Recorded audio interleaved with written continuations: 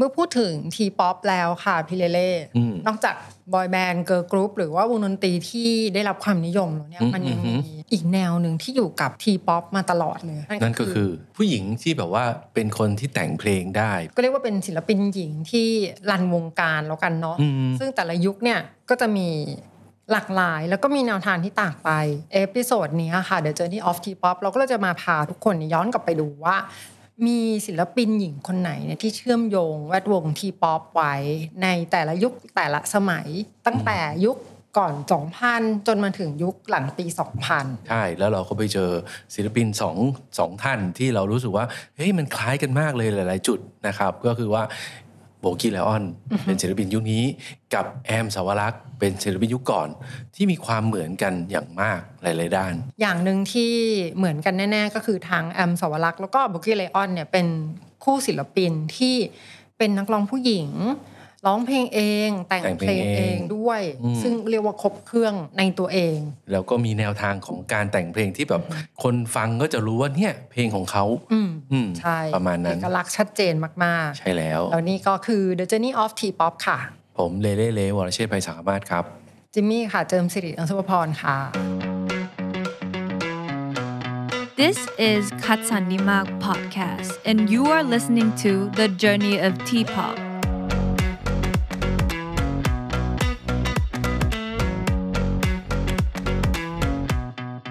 ทีนี้พอพูดถึงแอมสาวรักษ์แล้วก็โบกี้ไลออนเนี่ยจริงๆเขามีเรื่องที่เหมือนแล้วก็แตกต่างหลากหลายเหมือนกันแต่ตอนนี้เราก็ไปทำการบ้านมาก็ปิ้งออกมาได้เป็นหลายๆประเด็นเดี๋ยวจะค่อยๆไปทีละประเด็นแล้วกันเนาะดีอันนี้อาจจะเริ่มที่ก็จริงๆคนอาจจะสงสัยเอ๊ะเหมือนกันหรออะไรเงี้ย2คนนี้อะไรเงี้ยแต่พอเรามาตีประเด็นของแต่ละประเด็นเหมือนกันจริงๆนะจริงๆเนาะก็เดี๋ยวไปเริ่มกันที่ประเด็นแรกก่อนอาจจะเป็นเรื่องชีวิตแบ็คกราวด์ชีวิตก่อนว่าทั้งสองคนเนี่ยเติบโตมาในครอบครัวนักดนตรีเหมือนกันมีประวัติที่แบบว่าเกี่ยวกับเพลงมาตั้งแต่แรกอยู่แล้วอย่างพี่แอมก็เป็นแบบว่ามีคุณแม่เป็นศิลปินใช่ไหมฉันธนากิติยาพันธ์แม่แดงฉันธนาเป็นนักร้องก็เป็นนักร้องในยุค70ยุคนั้นถ้าใครทันนี่คือแบบเป็นผู้หญิงพลังมากอ่ะไม่ทันไม่ทันหรอไม่ทันได้ไงอ่ะก็คือตอนนั้นเนี่ยคือแม่แดงนี่เขาก็จะมีเพลงดังๆพวกแบบเกลียดคนสวยกลการของความรักเข้านอกมาคือมันจะเป็นเพลงที่แรงๆทั้งนั้นนะมันเป็นผู้หญิงแบบมั่นใจในตัวเองแล้วก็โอเคลุคแบบการความรักนี่ทันนึกออกนั่นแหละมันก็จะเป็นลุคที่ไม่ธรรมดาซึ่งแม่แดงเขาจะเป็นเพื่อนกับแม่เมาธดาชื่นบานคือต้องนึกย้อนกลับไปสมัย70อะไรแบบนั้นเลยจริงๆอันนี้ก็ไม่ทันซึ่งสุดาชื่นบานก็เป็นนักร้องเหมือนกันใช่ไหมเขาจะเป็นเพื่อนกันเป็นกวนแล้วก็จริงๆก็คือ2คนนี้เขาก็เป็นเรียกว่าต้นกำเนิดผู้ให้กำเนิดของสาวๆเพราะว่า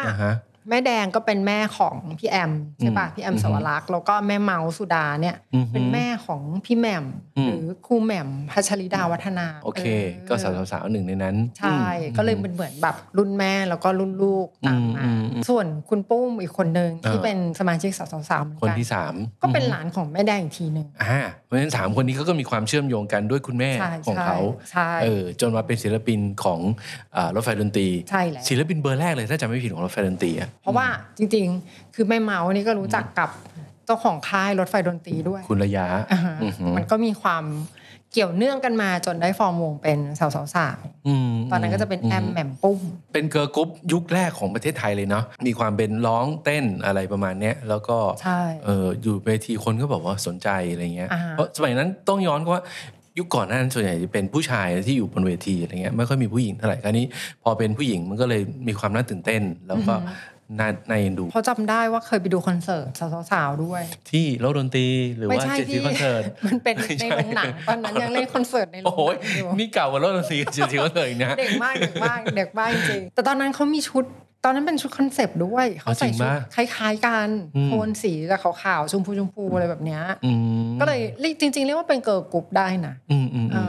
ซึ่งในตอนหลังเนี่ยสาวๆเขาก็แยกกันไป ออกผลงานเดี่ยวกันไปหมดใช่พี่แอมก็ออกมาเป็นนักเขียนเพลงก่อนในแกรมมี่แล้วก็ออกอัลบั้มเดี่ยวส่วนพี่แหม่มกับพี่ปุ้มนี่เขาก็แยกไปคนละค่ายคนนึงไป RS อีกคนนึง PGM ก็ทำอัลบั้มเดี่ยวๆกันอันนี้ก็เราก็จะกลับมาโฟกัสที่พี่แอมสาวรักษ์ซึ่งพอไปอยู่แกรมมี่แล้วเป็นทั้งนักดนตรีเป็นนักแต่งเพลงเขาเข้าไปอยู่ในแกรมมี่แล้วก็เป็นนักแต่งเพลงก่อนแล้วก็ค่อยเป็นนักร้องเดี่ยวต่ออะไรเงี้ยซึ่งตอนนั้นเขาก็เป็นหนึ่งในมือเขียนเพลงที่แบบว่าคือฮามากเลยเก่งเขียนเพลงได้ดีมากอะไรเงี้ยมาที่โบกี้ไลออนกันบ้างแบ็คกราวด์ชีวิตเขาเหมือนกันเหรอก็คือเป็นนักดนตรีเหมือนกันต้องบอกว่าอยู่ในแวดวงดนตรีเหมือนกันก็คือที่บ้านเป็นคนชอบร้องเพลงไงก็คือจะอยู่ในบรรยากาศของเสียงดนตรีอยู่แล้วอะทั้งครอบครัวเลยก็คือทุกคนในบ้านเนี่ยร้องเพลงได้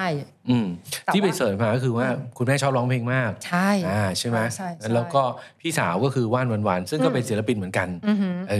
ก็บ้านนี้ก็เป็นบ้านที่แบบว่าร้องเพลงตั้งแต่เด็กใช่ที่แต่ว่ามันมีเพนพอยต์นิดนึงก็คือแม่ของโบกี้ไลออนเนี่ยตอนเด็กๆก็อยากเป็นนักร้องไงแต่ว่าที่บ้านก็ไม่ได้สนับสนุนมันก็เป็นเรื่องปกตินะสำหรับยุคนั้นที่แบบเขาก็ไม่อยากให้ลูกแบบไปเอาดีทางด้านแบบเต้นกินลำกินพูดแบบนี้เขาก็เลยพอเขามีลูกใช่ไหม2 คนก็เลยเหมือนกับสนับสนุนให้ลูกร้องเพลงก็อย่างโบกี้ไลออนก็เรียนที่วิทยาลัยดุริยางคศิลป์ก็คือจริงๆก็ค่าเรียนก็ไม่ถูกนะเพราะว่าที่บ้านก็ไม่ได้ฐานะแบบร่ำรวยอะไรแบบนี้ด้วยกันทั้ง2 คนใช่ไหมถ้าจะไม่ผิดคือโบกี้ไลออนเรียนจบเกี่ยวกับการร้องเพลงเฉพาะอะไรประมาณนี้ก็คือคุณแม่โบกี้ก็ต้องนับว่าเป็นคนที่สนับสนุนมาโดยตลอดเรื่องการร้องเพลงอย่างเงี้ยค่ะโบกี้ยังพูดอยู่ตลอดเลยว่า sing her heart out ก็คือร้องเพลงจากหัวใจออกมาแล้วมาประเด็นต่อไปดีกว่าประเด็นต่อไปก็คือว่าทั้ง2 คนเนี่ยเขาเคยมาร้องผิดร้องถูกเป็นของตัวเองมีแซนด์บ็อกซ์มาก่อนก็คืออย่างตอนที่แอมไปทำสาวๆอย่างเงี้ยเขาก็เหมือนกับร้องผิดร้องถูกนะมีร้องเพลงมีเต้นพอสร้างชื่อแล้วเนี่ยเขาก็หัดเขียนเพลงแล้วก็เขียนได้ด้วยตอนนั้นก็หลายเพลงเนาะของสาวๆก็เขียนมาจากแอมสาวรักษ์นี่แหละซึ่งบางคนก็ไม่รู้บางคนก็นึกว่าวงนี้คือคนอื่นแต่งให้จริงๆเขามีเขียนเพลงเองด้วยในตอนนั้นเขายังเด็กมากอยู่เลยเด็กมากจริงอย่างเพลงอะไรบ้างอะอยากลืมภาพฝันฟ้ากว้างทางไกลพี่แอมแต่งเองจำได้ว่าตอนนานมากย้อนกลับไปนานมากก็คือตอนนั้นเพลงไหนที่พี่แอมแต่งก็จะไปฟังเป็นพิเศษเพราะรู้สึกว่าพิเศษกว่าเพลงอื่นในสาวๆส่วนใหญ่เขาจะแต่งเพลงที่แบบว่าช้าๆเศร้าๆแล้วก็มีเขาเรียกว่าเก็บความรู้พิเศษก็คือพี่แอมเนี่ยเคยสัมภาษณ์ว่าไม่ได้มีประสบการณ์ความรักเยอะเพราะตอนนั้นก็ยังเด็กอยู่เรื่องราวที่เอามาแต่งเพลงเนี่ยก็มาเอามาจากการอ่านหนังสือนิยายของนิยายก็เป็นก็เหมือนกับเป็นจินตนาการของเด็กสาวอะไรเงี้ยในยุคนั้นอะไรเงี้ยซึ่งก็สามารถเขียนมาเป็นเนื้อเป็นเรื่องเป็นอะไรได้ใช่เก่งจังแล้วโบกี้ไลออนโบกี้ก็เหมือนกันโบกี้ก็เป็นคนที่แต่งเพลงอย่างทุกวันนี้เราก็รู้อยู่แล้วว่าโบกี้ไลออนเนี่ยแต่งเพลงเองแต่ว่าจริงๆเราเขาแต่งเพลงเองมาตั้งแต่เด็กซึ่งก็น่าจะเหมือนสมัยเราเมื่อก่อนตอนที่เล่นๆกับเพื่อนหรืออะไรแบบเนี้ยก็คือจะเอาทำนองเพลงฝรั่งเรามาแต่งเนื้อไทยเองประมาณนั้นก็เป็นช่วงเริ่มแรกแล้วก็ที่เริ่มร้องเพลงจริงๆเนี่ยก็คือตอนประมาณ7 ขวบอยากจะร้องเพลงไปเซอร์ไพรส์คุณแม่ที่อยู่เมืองนอกก็เลยลองแล้วก็ส่งไปมีการแบบอัดเสียงกันจริงจังเกิดขึ้นแต่จริงๆโบกี้พอมาเรียนดุริยางคศิลป์ที่มหิดลเขาต้องเกี่ยวกับเพลงอยู่แล้วล่ะเขาก็ทำเพลงส่งครูนั่นโน่นนี่ต้องแต่งเองด้วยต้องอะไรด้วยนั่นมันคือวิชาบังคับเลยก็อันนั้นก็ดีนะมันก็คือเป็นแซนด์บ็อกซ์ที่ดีเลยแหละที่บอกว่าทำกลุ่มเขาขึ้นมาเป็นแบบนี้อะไรใช่แล้วก็มีคนคอยให้คำแนะนำอะไรพวกนี้ด้วยเนาะแต่จริงๆเราว่าเรามาจำได้ตอนที่โบกี้ไลออนมีช่อง YouTube ใช่ไหมก็คือตอนนั้นเขาทำของตัวเองด้วยถูกไหมก็ตอนนั้นมันเป็นเทรนด์กันใช่ศิลปินก็ต้องทำกันทุกคนแหละก็สร้างตัวจากตรงนั้นไปก่อนนอกจากช่อง YouTube แล้วเนี่ยโบกี้ไลออนยังได้รางวัลHot Wave Music Award ด้วยนะนักร้องยอดเยี่ยมเหรอแล้วก็คือไปประกวด The Voice กับว่านวานใช่ไหมก็เนี่ยก็คือสำหรับโบกี้ไลออนเรารู้สึกว่าเขาค่อยๆมาเหมือนกันนะพรสวรรค์ที่มีเสียงที่มีที่ดีมากๆอยู่แล้วไปผ่านการเรียนรู้ในที่มหิดลดุริยางคศิลป์มาอีกมีช่อง YouTube ของตัวเองที่มันได้ฝึกอะเวลาไปร้อง cover มันก็คือฝึกทุกครั้งอย่างเงี้ยไปประกวด The Voice Hot Wave Music Award จนสุดท้ายเนี่ยก็ได้เซ็นสัญญากับ What the Duck กลายเป็นโบกี้ไลออนอย่างที่เรา แล้วก็ทำเพลงแล้วจริงๆต้องบอกว่าตอนแรกโบกี้เลออนก็ไม่ได้ดังนะทำเพลงมาก็หลายเพลงอยู่ก็เกือบจะดังก็ไม่ดังสักทีอะไรเงี้ยจนที่เดอะทอยมีคำพูดอันหนึ่งที่บอกว่าเฮ้ยก็เหมือนเราไปเข้าแถวรอนั่นแหละแล้วถึงเวลามันก็ยังไม่ถึงเวลาเรามันก็เลยไม่ใช่ก็เข้าแถวต่อไปอย่าเพิ่งไปยอมแพ้ไปอะไรอย่างเงี้ยถ้าเราเดินออกจากแถวซะก่อนมันก็ไม่ถึงตาเราสักทีประเด็นที่3ค่ะพี่ก็จะเป็นเรื่องของการที่ทั้งแอมสาวรักษ์แล้วก็โบกี้เลออนเนี่ยเขาเป็นนักแต่งเพลงที่ใช้ความเศร้าเป็นวัตถุดิบชีวิตเขาทั้ง2คนนะเศร้ามากๆเลยโดยเฉพาะก็ทั้ง2คนเลยอ่ะก็คือเขามีคนที่รักแล้วก็เรียกได้ว่าสูญเสียคนที่รักไปอะไรประมาณนี้ก็เลยเหมือนกับมีความเสียใจจากตรงนั้นน่ะมากๆก็เลยเอาตรงนั้นมาเขียนเป็นเพลงอย่างพี่แอมสาวรักษ์เนี่ยอย่างที่เมื่อกี้เล่าไปว่าตอนแรกที่ยังไม่ได้มีประสบการณ์ความรักเนี่ยเขาก็ใช้เรื่องราวจากในหนังสือนิยายของคุณทมยันตีหรือว่าอะไรที่เขาไปอ่านเจอมาเป็นแรงบันดาลใจในการแต่งเพลงแต่พอเขาเริ่มดังเป็นที่รู้จักอะไรเงี้ยก็คือหลังจากสาวๆแล้วอ่ะก็เริ่มมีก็เป็นแฟนกับทีวีบ้างอะไรอย่างเงี้ยแล้วก็ไปเป็นแฟนกับคุณตัวสรัญญูที่ตอนนั้นเป็นนักแสดงใช่ตัวสรัญญูก็ดังมากหล่อมากอะไรอย่างเงี้ยตอนนั้นก็ดังทั้งคู่ก็เป็นแฟนกันตั้งนานเนี่ยอะไรเงี้ยจนคนก็แบบเฮ้ยคู่นี้ต้องแต่งแน่ๆอะไรประมาณเนี้ยก็คือคบกันจนมันจริงจังใช่จริงจังแล้วก็จนแบบทุกคนก็คิดว่าเฮ้ยเดี๋ยวก็ต้องแต่งงานกันเนี่ยเรายิ่งยุคนั้นน่ะการที่ดาราเลิกกันน่ะมันโอ้โหมันเรื่องใหญ่มากใช่แล้วพอเลิกกันมามันก็เลยเป็นเหมือนกับเป็นความเศร้าที่ติดตัวไว้เขาก็เลยเขียนเพลงหลังจากนั้นน่ะก็เลยกลายเป็นเพลงที่เขาเขียนน่ะมันจะเป็นเพลงเศร้าๆแล้วก็เพลงที่แบบว่าสะท้อนชีวิตตัวเองได้ดีมากๆเลยแต่ว่ามันเศร้านะในขณะที่โบกี้เลออนก็เป็นคนที่สูญเสียคุณแม่เพราะว่าเขาอยู่กับคุณแม่กับพี่สาวแล้วก็คุณแม่ก็ดูแลเขามาตั้งแต่เด็กก็แบบรักคุณแม่มากคุณแม่ไม่สบายแล้วก็พาไปรักษาที่โรงพยาบาลเสียคุณแม่ไปพอเสียคุณแม่ไปเขาก็เลยเหมือนกับก็คิดถึงคุณแม่อะไรเงี้ยอย่างเพลงของโบกี้ไลออนก็แบบวาดไว้อย่างเงี้ยอยู่ให้ได้ถ้าเจอไม่อยู่ก็พูดถึงคุณแม่เลยแหละแล้วคุณแม่ฝากไว้อะไรเงี้ยว่าเราต้องเข้มแข็งนะต้องอยู่ให้ได้นะก็จริงๆเราทั้งคู่ก็เรียกว่าผ่านเหตุการณ์การสูญเสียแหละแล้วก็หาวิธีที่จะเยียวยาตัวเองเพื่อจะกลับมาอยู่จุดเดิมให้ได้ทั้งคู่อันนี้ก็คือทั้งอย่างคุณแอมนี่ถ้าเกิดใครทันในช่วงนั้นก็น่าจะเข้าใจว่าเขาก็ผ่านช่วงเวลายากลำบากมากๆระหว่างที่เลิกลากันค่ะเสียใจแบบโอ้โหรุนแรงนานด้วยนานมากๆด้วยก็ช่วงนั้นเพลงแต่ว่าเพลงที่ออกมาก็จะเป็นเพลงที่แบบมันทัชชี่มากๆเลยอย่างเพลงที่ดีที่สุดเลยในช่วงนั้นก็แบบว่าความทรงจำเงี้ยอย่าเก็บเอาไว้แค่เพียงสิ่งดีๆคือแบบคือเนื้อนี่แบบตายจริงๆยังคงยิ้มทั้งน้ำตาผ่านไปแล้วไม่หวนคืนมาก็ไม่เสียดายโอ้โหนึกว่าแบบบทกลอนเหมือนกันของโบกี้ก็เศร้าหลายเพลงเลยแล้วก็ยังมีจริงๆ2คนนี้เขามีเพลงหลายๆเพลงที่มีความรู้สึกคล้ายๆกันนะอย่างเช่นเพลงกดดันของพี่แอมต้องเจ็บต้องช้ำที่เรานั้นมันโง่ไปอยากหลีกไปไกลยังหลีกไม่พ้นนั่นแหละคือความกดดันของโบกี้ก็เป็นเพลงอะไรลงใจจะหลุดพ้นเมื่อไหร่ทำไมอยู่ตรงนี้ถามตัวเองซ้ำๆไม่เข้าใจสักทีมันอารมณ์เหมือนถ้าเกิดอธิบายความหมายของทั้งสองคนน่ะมันก็คงอยู่ในภาวะที่อาจจะถามตัวเองเหมือนกันว่าเฮ้ยทำไมเรื่องแบบนี้เกิดขึ้นกับเราแล้วก็เฮ้ยเราจะทำยังไงให้มันดีขึ้นว่าให้มันรู้สึกแบบหลุดไปจากตรงนี้อ่ะเสียทีก็อาจจะมาจากการที่ผ่านการสูญเสียมาทั้งคู่เหมือนกันแต่ว่าแนวสไตล์ของแต่ละคนที่เขียนก็จะตามยุคสมัยเขาอ่ะพี่แอมก็จะเล่าเรื่องแบบว่าออกมาแบบว่าใช้ทำนองสวยใช้ศัพท์ดีส่วนโบกี้ก็จะเป็นอะไรที่แบบเป็นยุคใหม่เพลงยุคใหม่ก็จะมีแบบว่ามีกิมมิคมีอะไรนิดนึงอย่างเพลงคงคาก็จะพูดถึงแม่น้ำคงคาในขณะเดียวกันก็เหมือนกับว่ามันยังคงคาอยู่ในใจอะไรประมาณนี้ก็จะเป็นการเล่นคำเล่นเพลงซึ่งก็เป็นสไตล์ของแต่ละยุคแต่ว่าเขามีหลายๆเพลงที่คล้ายเหมือนกันมาต่อที่ประเด็นที่4ค่ะก็คือทั้งแอมสาวรักษ์แล้วก็โบกี้เลออนเนี่ยเขาเป็นคน แต่งเพลงให้คนอื่นได้ด้วยนะ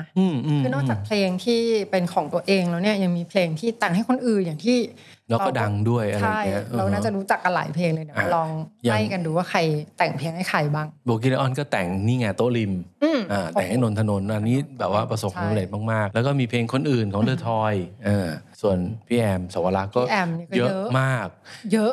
เยอะจริงๆยังต้องดีกว่าเก่าของตามสมประสงค์แล้วก็มีขอจันของวิยดาชุดที่3มีเพลงนั้นของวิยดาเหมือนกันคือแบบ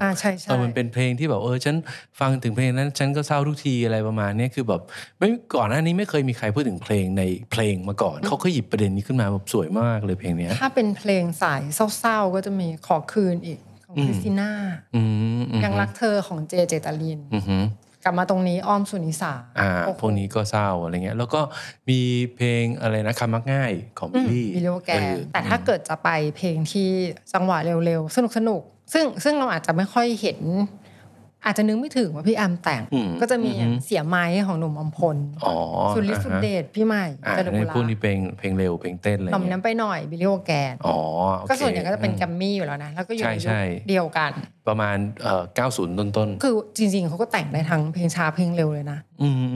เอกลักษณ์ที่เราจำได้อะเราก็จะนึกว่าเป็นเพลงช้าซะเยอะแต่ว่าจริงๆเพลงเร็วก็เพียบเหมือนกันแต่จริงๆถ้าพูดถึงเพลงของพี่แอมนี่คือต้องเพลงที่เขาร้องอ่ะโอ้โห 3-4 ชุดแรกนี่คือสุดๆจริงๆมันถ่ายทอดออกมาจากเนาะข้างในจริงๆใช่ๆประเด็นที่5ค่ะซึ่งจริงๆแล้วมันเป็นประเด็นที่สำคัญที่สุดเลยนะสำหรับเราแล้วก็รู้สึกว่ามันเป็นทั้งแอมสวรักษ์แล้วก็โบกี้ไลออนเนี่ยเขาเป็นตัวแทนภาพของผู้หญิงในแต่ละยุคแต่ละสมัยจริงๆมันเป็นอุดมคติของผู้หญิงอ่ะพี่รู้สึกว่าเหมือนที่เราอยากให้เป็นเขาเป็นผู้หญิงแกร่งนะเป็นผู้หญิงแกร่งทั้งคู่ผู้หญิงเข้มแข็งใช่เป็นคนเข้มแข็งอย่างแอมเนี่ยตอนนั้นอัลบั้มที่ตั้งชื่อคือมันรักของหลอกไม้เหล็กคือมันมีความเข้มแข็งอยู่ในขณะที่โบกี้ไลออนก็จะเป็นเหมือนคือแบบว่าไลออนฮาร์ดอย่างเงี้ยคือแบบนี่คือหัวใจของสิงโตอะไรเงี้ยคือแบบมันมีความแข็งแกร่งก็ด้วยความที่ทั้งคู่เนี่ยเขาเป็นภาพของผู้หญิงที่ดูแลตัวเองได้เข้มแข็งเนาะแล้วก็จริงๆเป็นคนที่ดูมีความเป็นมนุษย์แล้วก็มีชีวิตจิตใจใช่ขณะเดียวกันก็ยังต้องการความรักมาเติมเต็มช่องว่างอะไรบางอย่างทั้งคู่เหมือนกัน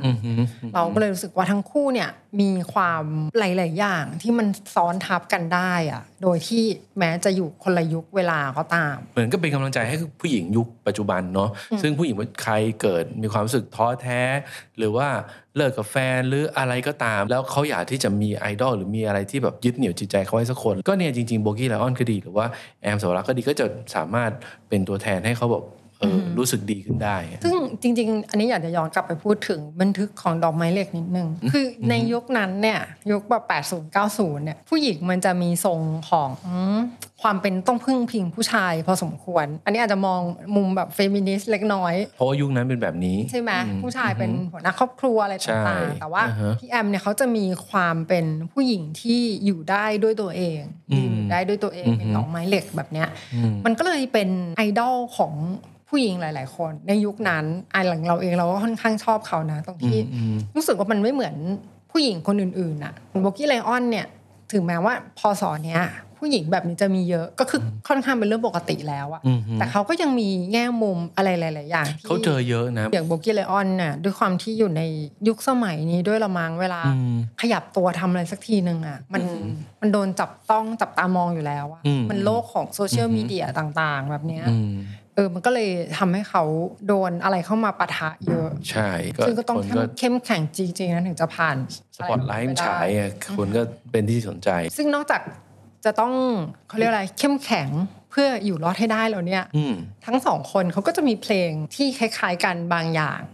ที่มันทำให้เข้าใจได้ว่าเฮ้ยสองคนนี้เป็นผู้หญิงที่มันอยู่นอกเหนือขอบเขตของมาตรฐานผู้หญิงธรรมดามาตรฐานผู้หญิงโดยทั่วไปอะไรแบบเนี้ยอย่างพี่แอมมีเพลงอะไรเอ่ยพี่แอมเขาจะมีเพลงน่าจะเป็นเพลงนี้คิดถึงคนแปลกหน้าที่เนื้อเขาจะพูดว่าอยากบอกว่าคิดถึงเธอไม่รู้ว่าเพราะอะไรทั้งที่ได้เจอไม่นานเพิ่งยังไม่รู้จักกันไม่นานเพลงนี้อยากให้เธอเนี่ยมาที่เดิมยังหวังว่าจะได้พบกันเพราะฉันไม่อาจลืมเธอคืนนั้นได้เลยมันวันไนท์สแตนด์หรือเปล่าอะไรอย่างเงี้ยมั้งแต่ว่าก็คือในยุคนั้นนะเพลงนี้ก็จะโดดขึ้นมาเลยถูกเพราะว่ามันเป็นเนื้อหาที่เฮ้ยมัน แตกต่างไปจากความเชื่อดั้งเดิมแล้วกันในยุคนั้นๆใช่ๆแล้วอย่างของโบกี้ก็มีเพลงคนเลวอย่างเงี้ยมาฟังเพลงที่ห้องเราไหมเอาไหมหาว่าเธออยากได้ยินเสียงของใครมาฟังเพลงที่ห้องเราเอาไหมเรียกว่าเป็นวลียอดฮิตชวนไปฟังเพลงที่ห้องมันก็บันตามยุคสมัยเนาะประเด็นที่6ของทั้ง2คนก็คือว่าทั้ง2คนน่ะเขามีความเป็นตัวตนชัดเจนแล้วก็มีผลงานที่แบบว่าเป็นที่ยอมรับเลยอย่างโบกี้ไลออนเงี้ยก็ได้รับรางวัลศิลปินยอดเยี่ยมแล้วก็พี่แอมเงี้ยก็ได้รับรางวัลนักร้องหญิงยอดเยี่ยมของซีซันอวอร์ดโบกี้ก็จะได้แบบคมชัดลึกอวอร์ดเยอะกีตาร์แม็กอวอร์ดอะไรอย่างเงี้ยเยอะเลยหลายๆอย่างก็คือเรียกว่ารางวัลเนี่ยเต็มหิ้งเต็มชั้นได้รับการยอมรับซึ่งก็จริงๆนะเพราะว่าถ้าไม่ได้พูดถึงรางวัลเท่าที่ได้ฟังเพลงเขาแล้วก็รู้จักตัวตนผ่านทุกช่องทางเนี่ยก็รู้สึกว่าเป็นนักร้องหญิงที่เราแบบเชื่อใจเชื่อถือได้ทั้งคู่ถ้าอย่างนั้น2คนนี้ความเหมือนความคล้ายกันเนี้ยจิมมี่จะสรุปว่าไงเดียอันนี้ในฐานะผู้หญิงคนหนึ่งโอ้โหเอพิโซดนี้เขาพูดเรื่องศิลปินผู้หญิงก็อาจจะออกตัวนิดนึงเอาเลย คือสำหรับเราเนี่ยเรามองว่าวงการเพลงไทยเนี่ยยิ่งเป็นป๊อปไทยเนี่ยผู้หญิงเนี่ยบทบาทค่อนข้างน้อยถ้าพูดจริงจริงเพราะว่ายิ่งสมัยก่อนก็ในตลาดก็ส่วนใหญ่ก็จะเป็นผู้ชายซะเยอะอยู่แล้วเพราะว่าถ้ามีผู้หญิงคนนึงขึ้นมาเป็นศิลปินแล้วเป็นศิลปินดังได้ก็ไม่เยอะอยู่แล้วใช่เพราะส่วนใหญ่ก็จะเป็นนักร้องไงใช่เป็นนักร้องเป็นส่วนมากแต่ว่าคนที่เป็นทั้งนักร้องนักแต่งเพลงแล้วก็พอจะเล่นดนตรีหรือว่าเล่นดนตรีได้จริงๆเนี่ยมันมันจำนวนมันน้อยมากๆจริงๆเพราะฉะนั้นเราก็จะส่วนใหญ่จะให้ความสนใจกับศิลปินผู้หญิงมาตลอดก็คือถ้ามีเนี่ยก็จะสนับสนุนด้วยความเป็นแบบเพื่อนหญิงพลังหญิงเนาะอย่างพี่แอมในยุค90เนี่ยเขาเป็นคือเขาก็เป็นหนึ่งในต้องบอกว่าเป็นองค์แม่สำหรับผู้หญิงในยุคนั้นน่ะเพราะว่ามันตัวตนเขาชัดเจนมากๆว่าเป็นผู้หญิงยุคใหม่ที่ทำอะไรเพื่อตัวเองทำได้ทุกอย่างด้วยตัวเองอย่างเงี้ยค่ะเสียใจแต่ต้องอยู่ให้ได้อะไรอย่างเงี้ยนั่นคือยุคเขาเลยก็ดอกไม้เหล็กอะเนาะเขาก็เป็นฉายาดอกไม้เหล็กของเขาส่วนโบกี้ไลออนเนี่ยสำหรับยุคสมัยเนี้ยเราว่าเขาก็เป็นตัวแทนของผู้หญิงคนนึงอ่ะจริงๆเป็นผู้หญิงธรรมดาเลยแหละแล้วก็มันมีดนตรีเนี่ยที่เขารักมากๆอ่ะมันกลายเป็นเหมือนแรงผลักดันที่ทำให้เขาอ่ะยืนขึ้นมาแล้วก็โดดเด่นกว่าคนอื่นในสปอตไลท์แบบนี้ก็อย่างตัวอันนึงที่รู้สึกว่าเป็นตัวแทนของ2คนนี้ได้ดีเลยก็คือเป็นวลีนึงในเพลงของโบกี้ไลออนอยู่ให้ได้ถ้าเธอไม่อยู่เนี่ยก็คือมันเป็นความหมายที่อธิบายทั้งหมดของตัวตนของ2คนนี้ที่ชัดเจนมากๆเลยใช่เห็นด้วยเลยและนี่คือรายการ The Journey of T-Pop ครับซึ่งในเอพิโซดต่อไปเราจะ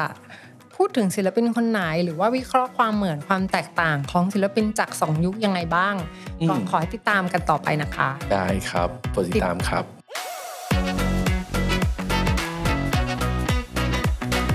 ติดตามพอดแคสต์ The Journey of T-Pop ได้ทาง YouTube คัดสรรดีมาก Records และ Podcast Player ทุกแพลตฟอร์ม